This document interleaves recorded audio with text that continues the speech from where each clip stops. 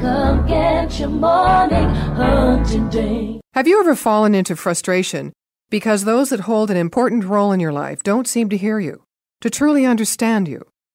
There are spiritual laws that support if we always think what we always thought, we'll always get what we always got.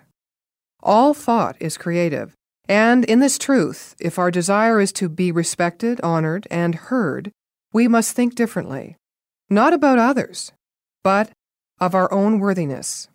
Simply, we teach others how to treat us. How are we willing to change how we hear, respect, and honor ourselves today?